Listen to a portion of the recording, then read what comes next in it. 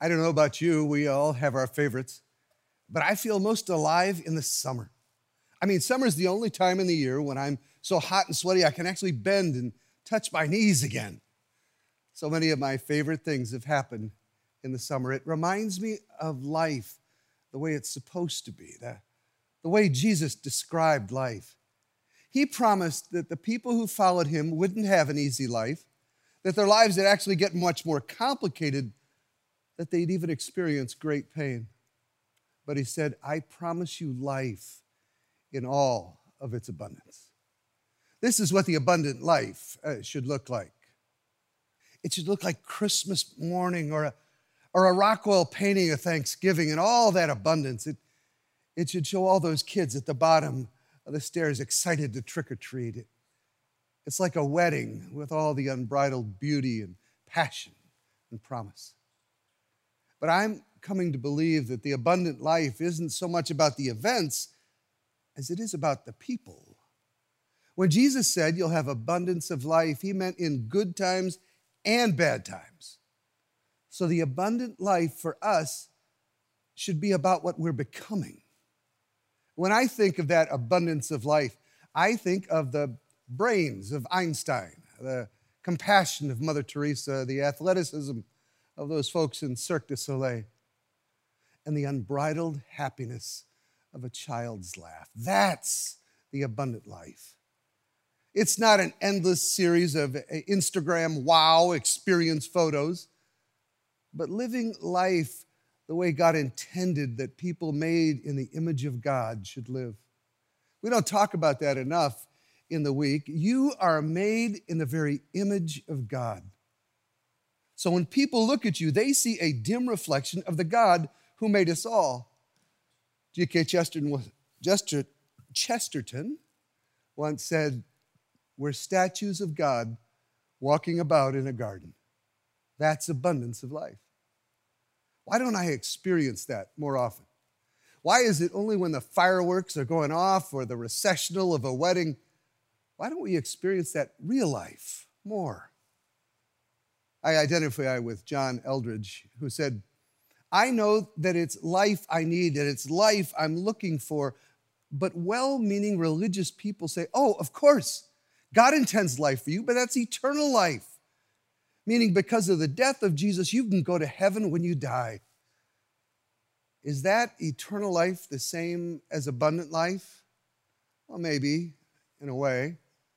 But last summer, I married Sam and Jenny out on a patio overlooking the lakes. And if all Jesus meant by an abundant life was eternal life after you die, that'd be like Sam handing Jenny the ring and saying, honey, because I've given you this ring, I will take care of you in your retirement. I don't think that's it.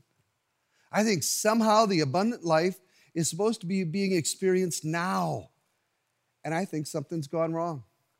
We get little flashes, little glimmers of what that life could be, but most of the time, for most of us, life is not abundant. It's something else. It's a battle. Something's gone wrong with the heart of life, because that's what makes life work in all its abundance. A man once read a European fairy tale and said, let's update that. Let's show what life is all about, what makes life life. Sometimes you can tell that by its absence. So he developed these great characters. The first one needed courage to live. The second character seemed to have courage, but he felt like he didn't have a brain, the intelligence to live life. But maybe the saddest of the three was the one who couldn't live life at all because he was frozen in place. And what he needed was a heart. I think many of us are frozen in place. You're not 10 men or 10 women, but your hearts aren't strong. The heart makes everything else happen, and many of us are frozen in place because our hearts are frozen. The Apostle Paul says it in Corinthians. Therefore, we do not lose heart. Though outwardly we're wasting away, on the inside we're being renewed day by day. That first line grabs me by the throat. Therefore, we don't lose heart. But I do lose heart, and so do you. If somebody knew how not to lose heart, I'd want to hear all about it, because we all lose heart every day. And we need wisdom from the God who made that heart to have the kind of heart that makes abundance of life possible. Please turn with me this morning to the book of the Proverbs, chapter 4. Pull out a pen or pencil to underline for the next person that reads this. Chapter 4, verse 20 starts out like this. My child, pay attention to what I'm saying. Turn your ear to my words. Don't let them out of your sight. Keep them in your heart. Let my words penetrate deep into your heart. By my words, he's talking about the words of Scripture, the very words of God. Back to the text. They are life to those who find them, and health to one's own body. Above all else, guard your heart, for everything you do flows from it. The wisdom of God, guard your heart. Underline verse 23. Your heart is the wellspring of life. 24. Keep your mouth free of perversity. Keep corrupt talk from your lips. Let your eyes look straight ahead. Fix your gaze in front of you. Give careful thought to the paths your feet walk, and be steadfast. Don't turn to the right or left. Keep your feet from evil. The word of the Lord. This passage was used most often as a warning to young noblemen to say that they should guard their hearts, probably from sexual temptation all around them at court. The Proverbs were saying the worst thing you can do is to lose your heart to some woman, to let some man seduce you and break your heart. And in every sense, that's so true. You'll never have abundance of life more than just 1 minute at a time unless you learn to guard your heart, because there's danger to your heart. And guarding your heart is the key to an abundant life. But too often, losing our heart to somebody else is just the tip of the iceberg. We have to guard our heart because our heart is already fragile. It's broken. Every human heart made this side of Adam and Eve is already broken. It gets about 70% of its beats right. You know what you want to do. You know what you're supposed to do. You head that way, but you don't end up there. You end up someplace else. That's what a broken heart does. That's what the Apostle Paul was saying. I know, but there seems to be some rule inside. I want what I don't get, and what I don't want to do, that's what I end up doing. We all have broken hearts. We all leak. The good is inside of us, but it leaks out, and then we do something wrong, or we're left frozen like that Tin Man. I am built for an abundance of life, to be a statue of God walking around the garden, but my heart is broken. And so when Jesus says, I have come that you might have life in all its abundance, there's more to the story. You know that verse, I've come that you might have life in all its abundance. It's John chapter 10, verse 10, part B. But without looking, do you know what John 10:10a is? Right before this talk about abundant life, Jesus says, the thief comes only to steal and kill and destroy. But I've come, a contrast, I've come so that you might have life in all its abundance. It might be snatched back from the thief and put back inside you. The reason you need to guard your broken, fragile heart today is because there's a thief whose only purpose is to steal and kill and destroy human hearts. God intends life for you, but that life is opposed by evil. The answer, according to the Proverbs, is that you have to learn to guard your heart. More important than your brain, more significant than your body, is your heart, your will, your soul, the seat of everything. Usually you don't lose that heart in a trauma. Most of it lose it a little bit at a time, day by day. Ezekiel talks about that. He says, I'll take away their stubborn hearts of stone, and I'll give them a new, obedient heart. But over time, hearts get hard again, and stubborn, and tired. Some of you have tired hearts. I'm not talking about your bodies. It's said another way in 2 Kings. King Jehu, it says, was not careful to keep the law of God with all of his heart.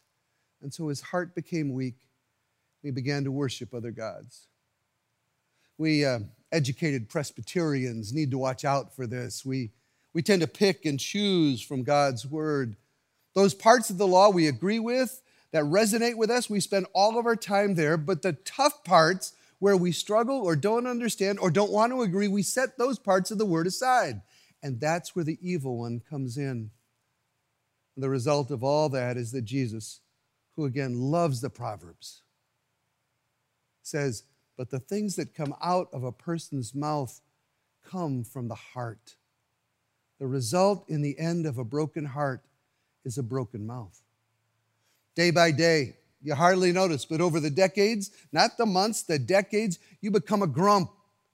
Or over the decades, a worrier. Or over the decades, you've become a critic. That's your spiritual gift. Over the decades, you've become someone who gets to church on Sunday, but nobody would know it by Tuesday afternoon because your heart has broken and leaks. Sometimes it's a tragedy or injustice that brings the heart to a crisis. One of the privileges of being in a church over decades is that you get to see lives change over time. I had the privilege of marrying this young couple. They have a baby now, Michaela, who is all of 18 months old and one of those kids that you see running around here, stumbling in and out. She thinks every one of you are her grandparents. This is her house. Well, late in June, the daycare provider called Dad and said something's gone wrong. And by the time he got there, she was almost dead. 18 months old, she has this massive stroke, totally uncommon. And she went to Children's Hospital in St. Paul forever. I got there the second day, and of course, Mom and Dad haven't slept all night. I prayed, we tried to talk. And being the dad kept saying, I got to hold this together. The worst thing for a parent is when they can't fix their child. So I get up to leave. John said, can I walk with you to the elevator? He stopped me on the way, and he said, I need the 2-minute answer. We're trying our best. What's the 90-second version I can hold on to? How could God let something like this happen to little Michaela? Not me. I just don't understand. John was in danger of losing his heart. And literally, I had just seconds to remind him both about the hope of the gospel and the fact that we live in a world at war, an undeclared, unstopping war between good and evil on a broken planet. To guard his heart, John had to remember both the war and the hope. That God will never leave us, that he'll hold our hands all the way through the valley. And then John needed to decide which of those he would feed. We prayed again, and I got on the elevator and prayed again for him and the sake of his family, that he wouldn't lose heart. Michaela lived. She's doing great. She's a grown girl now. In the stroke, she lost her speech, had to learn to walk again. The day I left church for the last time, John and his wife gave me a picture of Michaela pulling herself up to her feet, taking a couple of staggering steps, Mom and Dad right behind her with their heart in their hands. How do you guard your heart? You take the 4-way stress test for heart disease. The first test actually even starts before guard your heart. At the very beginning of chapter 4, it says, my child, pay attention to what I say. Listen carefully to my words. Don't lose sight of them. Let the word of God penetrate deeply into your heart, for it brings life to all who find it, healing to the body. We live in a world of unending noise and sounds. What sounds penetrate deepest into your heart? I mean, do you take 2 pills of God's word every week and then go away? Or do you let it penetrate deep in? What are you filling your mind with? Since you woke up, you've been listening to the radio, the TV, other voices. What's filled your mind? The authors of the Old Testament said to the parents, take these words of mine and repeat them to your children when you rise and when they sleep, when you go to the house and when you go out to the road. Talk about them with one another. When was the last time outside of this building that you exposed yourself to the word that brings life? because I've got to tell you, plenty of other words steal your heart. As you think about your week, how much have you heard about the presence of God, that hope Jesus offers? How much have you read or seen that heals you? What do you hear? As we go back to worship this next autumn, I'm going to urge you again and again to band together with others to study the Word of God, to strengthen your heart, whether that's BSF or Precepts, Women in the Word, or Community Bible Study, one of the many men's studies. This is the season to guard your heart. The second test, what you see, comes after you decide to guard your heart. It says, let your eyes look straight ahead. Fix your eyes directly before you. Give thought to the path for your feet. It's not just sound. We live in a visual culture. I've tried to model that today with all these images I put up on the screen, the imagery especially powerful, the human heart, for the human heart. Whether that's fireworks that lift the spirits, or pornography that pulls our heart to another place, or the sight of violence that stimulates part of our brain, or the picture of a dad taking care of his baby. What do you watch? The second stress test for your heart is, what do you discipline your eyes to see and not see throughout the day? The third stress test for the human heart is, where do you go? Because the proverb says, mark out a straight path for your feet. Stay on the path. That's what Jesus means when he says there are two paths in life. There's the broad path that everybody takes and it leads right to the cliff. People fall over, destruction. And then there's that narrow path that leads to life. Keep your feet from following evil. Can I just add parenthetically that in too many churches that really translates, avoid the bad, do the good. And so you avoid most of the bad, except the bad you really want to do. And you do good, but nobody goes on the adventure. Nobody gets on the path that looks like the yellow brick road and sees where it goes, out toward that abundance of life. We're supposed to be the most adventurous hearts on the planet, the people who see the least and the lost and the left behind on the side of the road and go over to them. We're supposed to be the ones who really listen, who take a path different from all the other kids in your class. Don't kid yourself that you get on the road when you become an adult. You are on the road right now, and it can either be the greatest adventure with all the pain and joy, or it can just be plodding, one foot, one homework in front of another. And to all you parents and grandparents and great-grandparents, the road isn't over. Jesus' road doesn't say, sit in this chair the rest of your life. No, this is the God who made the Himalayas and those little dung beetles. This is the God who wants you on the adventure. And that leads to the fourth test, what you say. We not only guard our heart by what we hear and what we see and where we go, it's clear Jesus agrees with the writer of Proverbs that what you say is a test of the heart.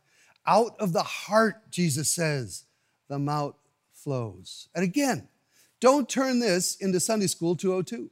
Sunday school teaches us don't use bad words, use your church words. That's not what this is about. Out of the heart, the mouth flows means that we are to bring healing and joy and encouragement where we go, and not gossip or slander or trivia. Sometimes I don't think God is so much offended by my speech. I think God is just bored. Really? You want to spend the next half hour talking about that? Really? Think of the language from the time you woke up that you used, who you talked to. Was anything said beyond the trivial? Not the trivial, the small is important. You have to talk about who gets food and who cleans, but did you get past that with anyone yesterday? Jesus doesn't want philosopher kings, but he wants you to talk about the reality that 10,000 years from now, you're going to wake up in the morning. And what will you talk about then? Let's start to talk about it now. About 10 years ago, I put on my desk at church a little sticky note on the bottom of the computer. It says, the lack of encouragement is discouragement. I think I stole it from Andy Stanley. But I try once a day to write a note or pick up the phone and specifically encourage, give courage to another child of God.